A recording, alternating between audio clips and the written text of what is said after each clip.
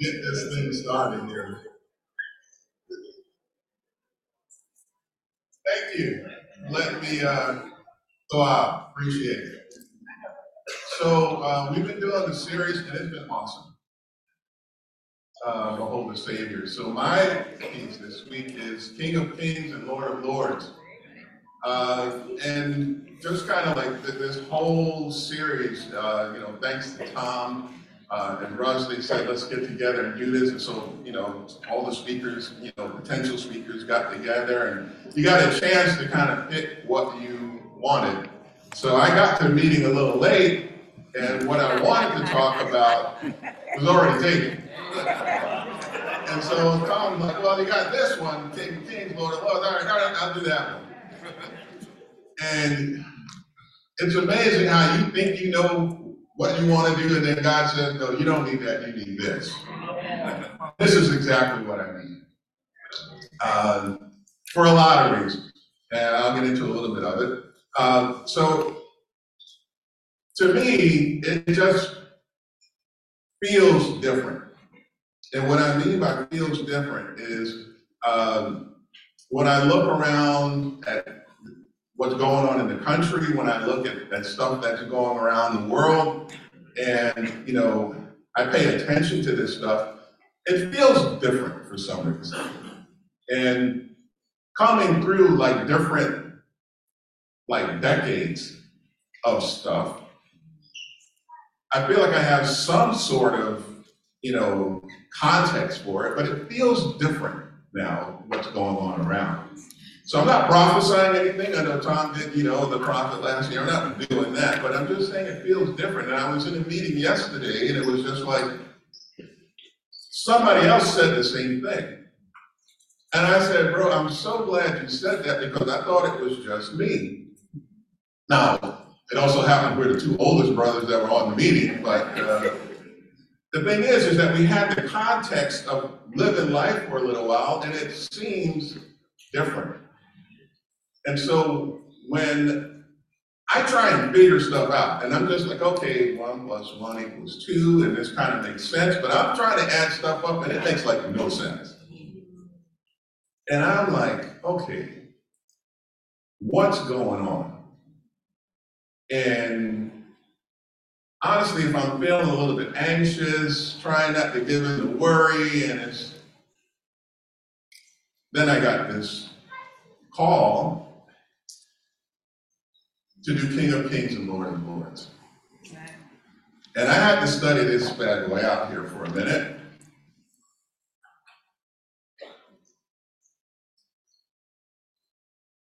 But it's important. And so kind of following up, and it wasn't planned, it just happened to be what Tom talked about. Jesus is the prophet, not just a prophet. And so here in John 15, he says, if the world hates you, keep in mind that it hated me first.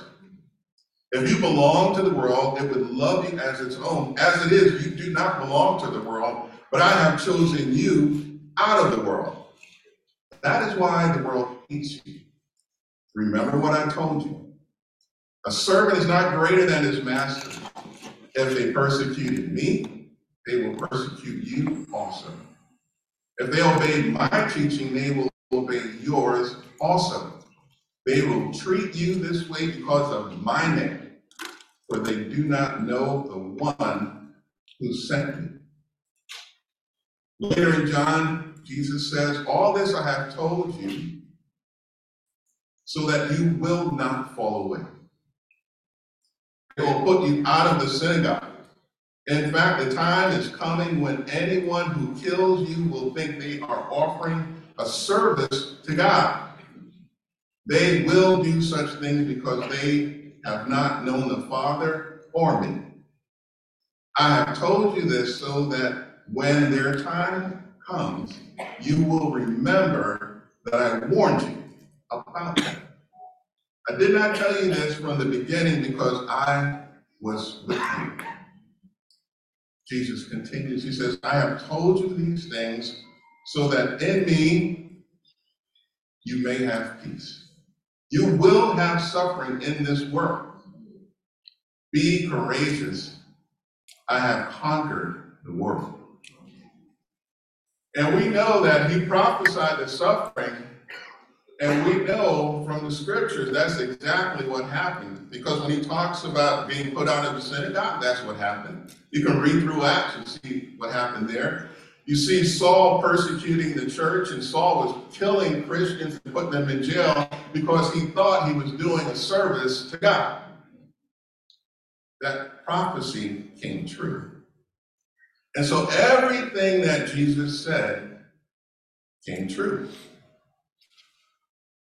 But he says, I've told you this for a couple of reasons. One, so that when it happens, you will not fall away. Trouble can have you walk away from God if you're not prepared for it. You'll be like, well, wait a minute. I thought I was supposed to be on the good foot here. What's going on? And you got trouble. You got trouble you may never see before, kind of trouble. And he says, I want you to know that it's coming so you do not fall away. And that's awesome about God, because he's not sugarcoating anything. He's saying, look, it can get rough. But I want you to know one thing. He says, I told you this so that in me you may have peace. You will have suffering in this world. But he says, I have conquered the world. And so that's super important, because as the persecution broke out and the churches were being persecuted all around, and this was basically during the Roman Empire era, it was beyond thinking. Like, you could think about trouble, but you didn't think you were going to get fed to a lion. You didn't think you were going to get tied to a post and ripped apart by a bear. You thought normal kind of trouble. They might say something about me, they may, go against my family, but no, when they said they were going to kill you and put you out, no, they went after first century Christians in a way that nobody had seen before. It was amazingly bad. And so within all of that, you have John, who had just talked about this persecution, and Jesus says, in me you have peace. But how do you have peace in that kind of trouble? Like, knowing trouble is coming is one thing. Being in trouble is a whole different feeling. I've been in both situations. I've known it's coming, and then I've been in it, and trust me, it's worse to be in trouble than no trouble is coming. Like my grandmother would say, I'm coming, and you're going to get a spanking. And to tell you how bad that spanking was, I still remember it 60 years later. Because it's one thing when she says she's coming, but when she shows up with the belt, it's like a whole different, like, okay, you were about to get hurt. So what do you tell Christians that are in that kind of trouble? How do you get them so that they understand, like he said the first time, so I'm telling you this ahead of time so that when it happens, you understand and you don't fall away, but in me, you have peace. How is that possible? So when I was studying this out, it took me to the book of Revelation. Now, Revelation is one of those books where, I don't know about you, I used to say it's my favorite book in the Bible. And I really had to correct myself. It's not my favorite book in the Bible. I got a few chapters in there that's my favorite chapters in the Bible. Because most of it, I had no idea what they were talking about. No idea. And so, through our experiences, we kind of get like the first 3 chapters of Revelation, and usually we're somewhere in the church of Laodicea, and we're talking about being lukewarm, and so it's just, okay, got to repent. And then we switch all the way back over to chapter 20 or whatever, and it's just like the end times, and everything is great. You got the river of water, there's no more pain and suffering, and that's my favorite part of the scriptures. But in between those two things, there's a whole lot of chapters and stuff going on. Because it's hard to understand, I don't know a lot of folks that spend a lot of time in Revelation reading through it. Because it's apocalyptic writing. And it's not something that people do now. right? It's not that imagery, it's not, well, we don't do that now. But it was not uncommon in first century. And so when they read Revelation, they got it. They were like, yeah, beasts, elders, all these wild imagery going on. It was basically code that John was using to get them centered on, focused on what was happening in their life. Now, today, when we read Revelation, because we're far away from the context of it, nobody, as far as I've studied, understands it completely. But you do get some pretty good, you get the bottom line message of it, though. And so it's been one of those things where it's been a real treat actually to spend some time in Revelation, read through all that stuff I would kind of jump over before. And so we're going to get into it a little bit.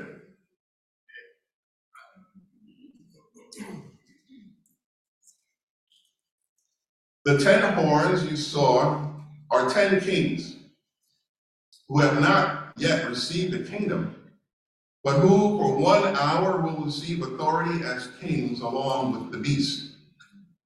They have one purpose and will give their power and authority to the beast. They will wage war against the Lamb, but the Lamb will triumph over them, because he is Lord of lords and King of kings. And with him will be his called, chosen, and faithful followers. Then the angel said to me, the waters you saw where the prostitute sits are peoples, multitudes, nations, and languages. The beast and the 10 horns you saw will hate the prostitute. They will bring her to ruin and leave her naked. They will eat her flesh and burn her with fire. For God has put into their hearts to accomplish his purpose by agreeing to hand over the beast their royal authority until God's words are fulfilled. The woman you saw is the great city that rules over the kings of the earth. Now, I was at a dinner party last night, and they were asking me, okay, you're doing Revelation. One person said there, I don't like to read Revelation, it scares me. And I'm like, man, you're kind of right, it's kind of scary. But here, what they're talking about, at least what John is talking about, is about the Roman Empire. And so when he talks about the prostitute, he's really focusing on Rome. And he's talking about here, all the nations, because again, they ruled so many things. And so when the readers heard this, they got it. Now, John couldn't just write, I'm talking about Rome, and this is what's going to happen, because he's already, on an island being separated. If he writes something like that, he'd be killed, and anybody who had the letter probably would have been killed. And so this imagery helps to get the information out without putting everybody in jeopardy. But he brings up something very, very important, because again, you got to remember, he's writing a letter to the churches who are in deep persecution. And so somehow he had to get the message that would be encouraging to people who were suffering. That's what Revelation is about. And so here he wants them to remember one thing. He says the Lamb will triumph over them because he is Lord of lords and King of kings. He's not talking about the future. He's talking about now. God is in control right now. All this stuff you're going through, all this craziness you're seeing, all this suffering, God is in control of it right now. And he says that this is what's going to happen. God is going to win and defeat everybody that's against him. You can be assured of it. He says here, for God has put into their hearts to accomplish his purpose See, everything that was going on that looked crazy, and people were like, where is God? Well, God was right in it. He's just like, look, my purpose is going to be accomplished by what's going on right now. Right now. It's not catching me by surprise. It's not like I gotta react. I know what's going on. In fact, I put something in their head to accomplish my goal. What you gotta do is stay faithful. You gotta stay faithful. That's your job. I got this. And you got this because I got you. But it's now. See, so much of this stuff for me used to be like future context. But no, God is King of Kings and Lord of Lords now. And everything that's happening is under his control. And so when I take a look at that, and I take a look at what's going on now, what did Jesus say? I'm going to tell you about this so in me you may have peace. Amen. And so since I've been studying this out, I'm a lot more peaceful. Now I know some people say if I get any more peaceful, I'll be asleep. But I'm telling you, inside, I'm peaceful. Because I can look at what's going on and what's happening, and I can think, and I always have to reset it in this context. God is in control. He's in control so much, he says, everything's going on. Not only do I know it, some of it I put it into action. What you gotta do, stay faithful. Do not fall away. Let's see.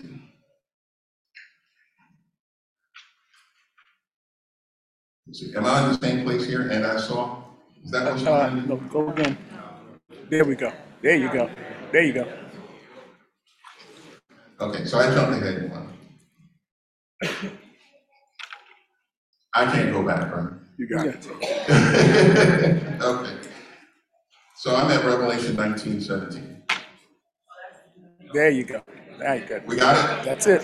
Cool. It says, and I saw an angel standing in the sun who cried in a loud voice to all the birds flying in midair, come gather together for the great supper of God, so that you may eat the flesh of the kings, generals, and the mighty, of horses and their riders, and the flesh of all people, free and slave, great and small. Then I saw the beasts and the kings of the earth and their armies gathered together to wage war against the rider on the horse and his army, but the beast was captured, and with it the false prophet who had performed the signs on its behalf.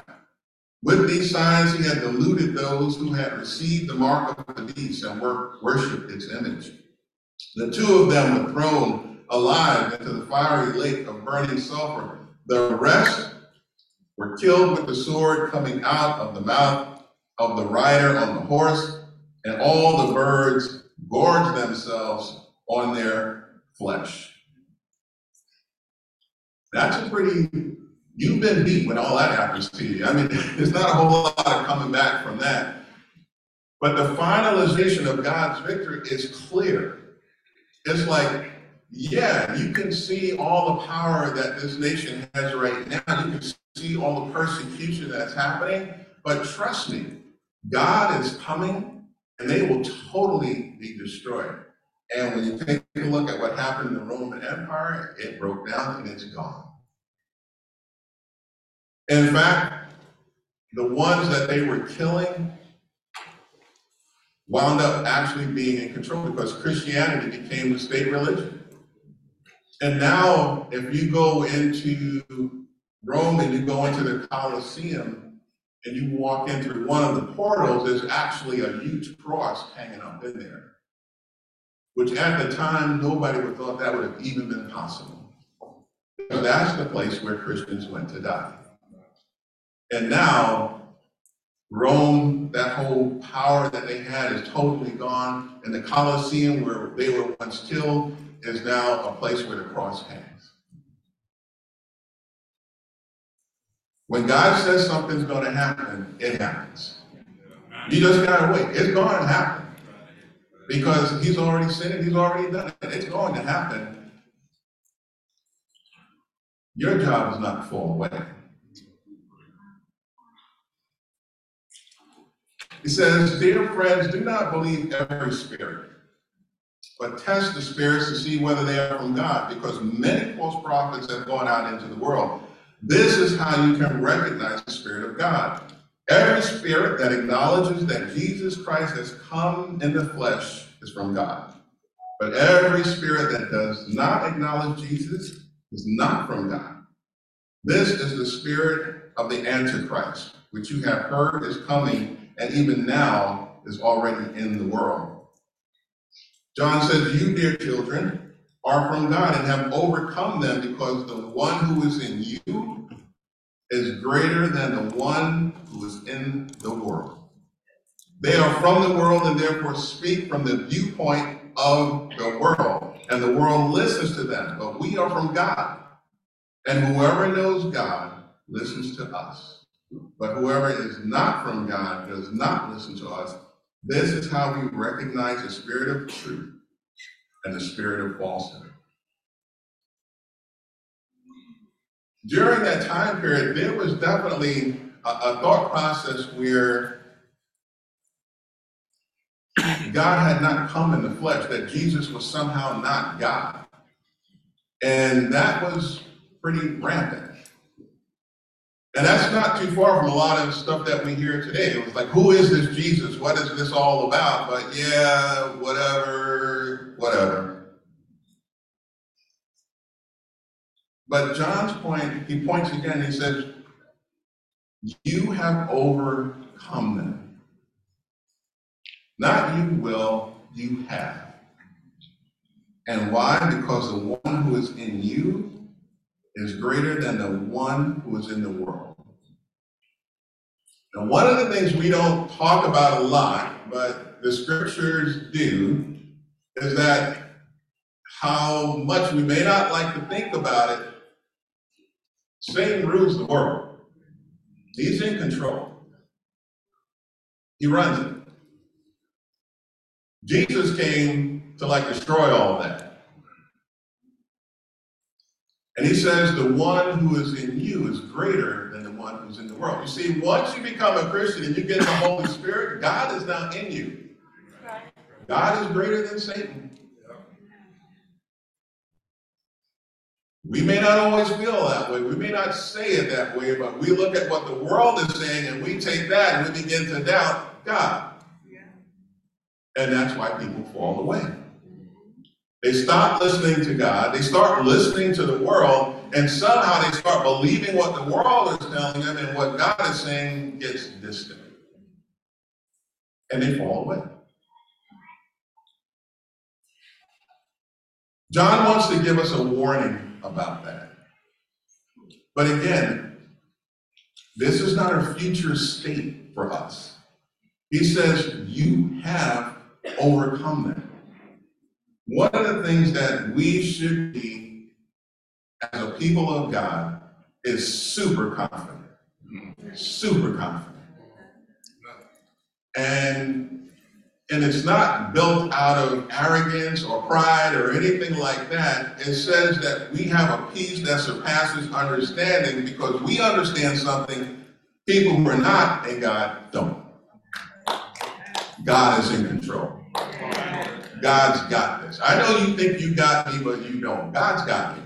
Yeah. And I'm not saying we don't mourn and we don't suffer and we feel pain. We feel all of that, but we know at the end of the day, it's going to be all good.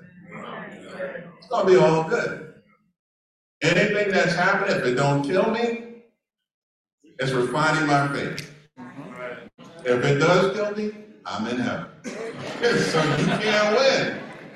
You can't win. I already beat you. You try to tear me down. You can't. There's no way. And so we should have that inner peace, that inner confidence that no matter what's happening in your life, because let me tell you, and I say it often, if you're not in trouble, trouble's coming. If you're in trouble, it will pass. It will. God's in control. I know physically, when I get up in the morning, it's a new adventure every morning. I never know what my body's going to do to me, because I am convinced it no longer belongs to me. I get up and things hurt that never hurt before. I didn't know that could hurt. I I didn't know I had it in me. I'm like, what is that, Doc? I mean, what is it connected to and why does it hurt? And it's never really encouraging when they're like, I don't know. And it's like, look, Doc, that's not why I'm paying you, man. You need to know why this. And it's literally, they don't really know. But it's an adventure. And it's just one of those things that, you know what, you never know what's going to happen. And that's all it's taught me. It's just like, be grateful that you got up. Yeah. You can move kind of, sort of, today. Talk to your loved ones, give them a hug. Keep it moving. You know, when they talked about, like when we got the message that Phil Lester passed away, I was just like, whoa, I knew he had been sick, but Phil was an awesome dude. Phil came from a Jewish background, and he used to just open up the Jewish side of the scriptures in a way that was just like enlightening. It's just like, it made stuff so much clearer of what the Bible was talking about. And Phil, coming from a Jewish background, really felt for the Jewish people. He really did. He had them on his heart, prayed about it all the time. It was amazing just seeing it from his point of view.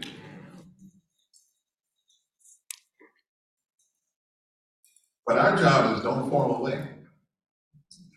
1 John 5, it says, everyone who believes that Jesus Christ is born of God, and everyone who loves the Father loves his child as well. This is how we know that we love the children of God, by loving God and carrying out his commands. In fact, this is love for God, to keep his commands. And his commands are not burdensome. For everyone born of God overcomes the world. This is the victory that has overcome the world, even our faith. Who is it that overcomes the world? Only the one who believes that Jesus is the Son of God. We overcome because we believe in Jesus. And so what happened is, as I began to study this out and I went through Revelation, I went back and I see Romans, and like Romans, now that's one of the books I love, the whole book. I kind of got it. But when I went back and I read these scriptures in the context of understanding not just God being King of Kings and Lord of Lords in the future, but now, and being an overcomer now, this Romans chapter means so much more to me. I'll try and get through it quickly. I consider that our present sufferings are not worth comparing with the glory that will be revealed in us, for the creation waits in eager expectation for the children of God to be revealed. For the creation was subject to frustration, not by its own choice, but by the will of the one who subjected it, in hope that the creation itself will be liberated from its bondage to decay and brought into the freedom and glory of the children of God.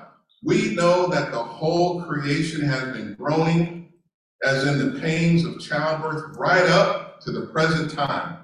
Not only so, but we ourselves who have the first fruits of the Spirit groan inwardly as we wait eagerly for our adoption to sonship, the redemption of our bodies. For in this hope we were saved. But hope that is seen is no hope at all. Who hopes for what they already have? But if we hope for what we do not yet have, we wait for it patiently. In the same way, the Spirit helps us in our weakness. We do not know what we ought to pray for, but the Spirit himself intercedes for us through wordless groans, and he who searches our hearts knows the mind of the Spirit, because the Spirit intercedes for God's people in accordance with the will of God. And we know that in all things God works for the good of those who love him, who have been called according to his purpose.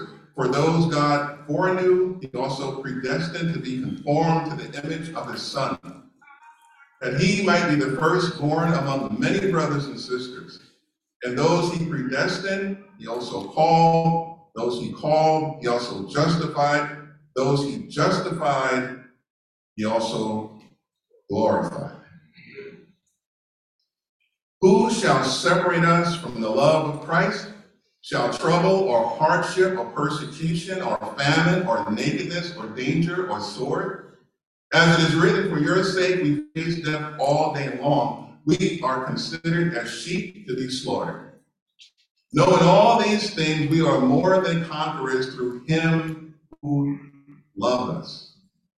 For I am convinced that neither death nor life, neither angels nor demons, neither the present nor the future, nor any powers, neither height or depth, nor anything else in all creation will be able to separate us from the love of God that is in Christ Jesus our Lord. Nothing can separate us from Christ. And he says that, look, what I'm suffering, what we suffer, is nothing in comparison to what we will get, because there is a future state where we will get that in a body like Jesus, imperishable, will be like Jesus. And we will have that new heaven, that new earth. All that is good. That's a future state. But Paul talks about now in Revelation. Here, it's about John putting those things together. So you've got Paul talking about it. You got John talking about it. And he wants people to understand your victory is now. It's now. He says, nothing can separate you from the love of Jesus. He says, we are more than conquerors through him who loved us. Is that the way that you feel? See, we got to fight to get there. More than conquerors. Not pushed about by circumstances, not pulled by the wind and the waves, but firmly in Christ, understanding I'm a conqueror right now. Right now. I'm in Christ, Christ in me. I don't even know what to pray about, but you know what? The Holy Spirit does. God's got this. Amen. Got this. No need for me to be all anxious and worried. That's why you read the scripture and says, do not be anxious about anything. Why? Why shouldn't you be? Because God's in control. Your job is stay faithful, don't fall away. Going to end up here, King of Kings, Lord of Lords. You see, when they put a crown of thorns on his head, it's just like, okay, you think you won, but the real crown is on his head. It's done. It's all over. Once that crown went on, it's just like, you know what? It's over. Jesus is just like, I'm on the cross. It is finished. It's done. The real crown is on his head.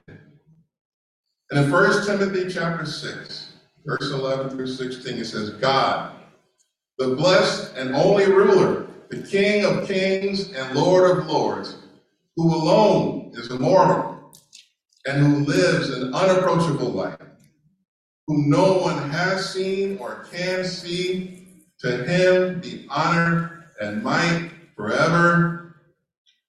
Amen. Thank you. Amen.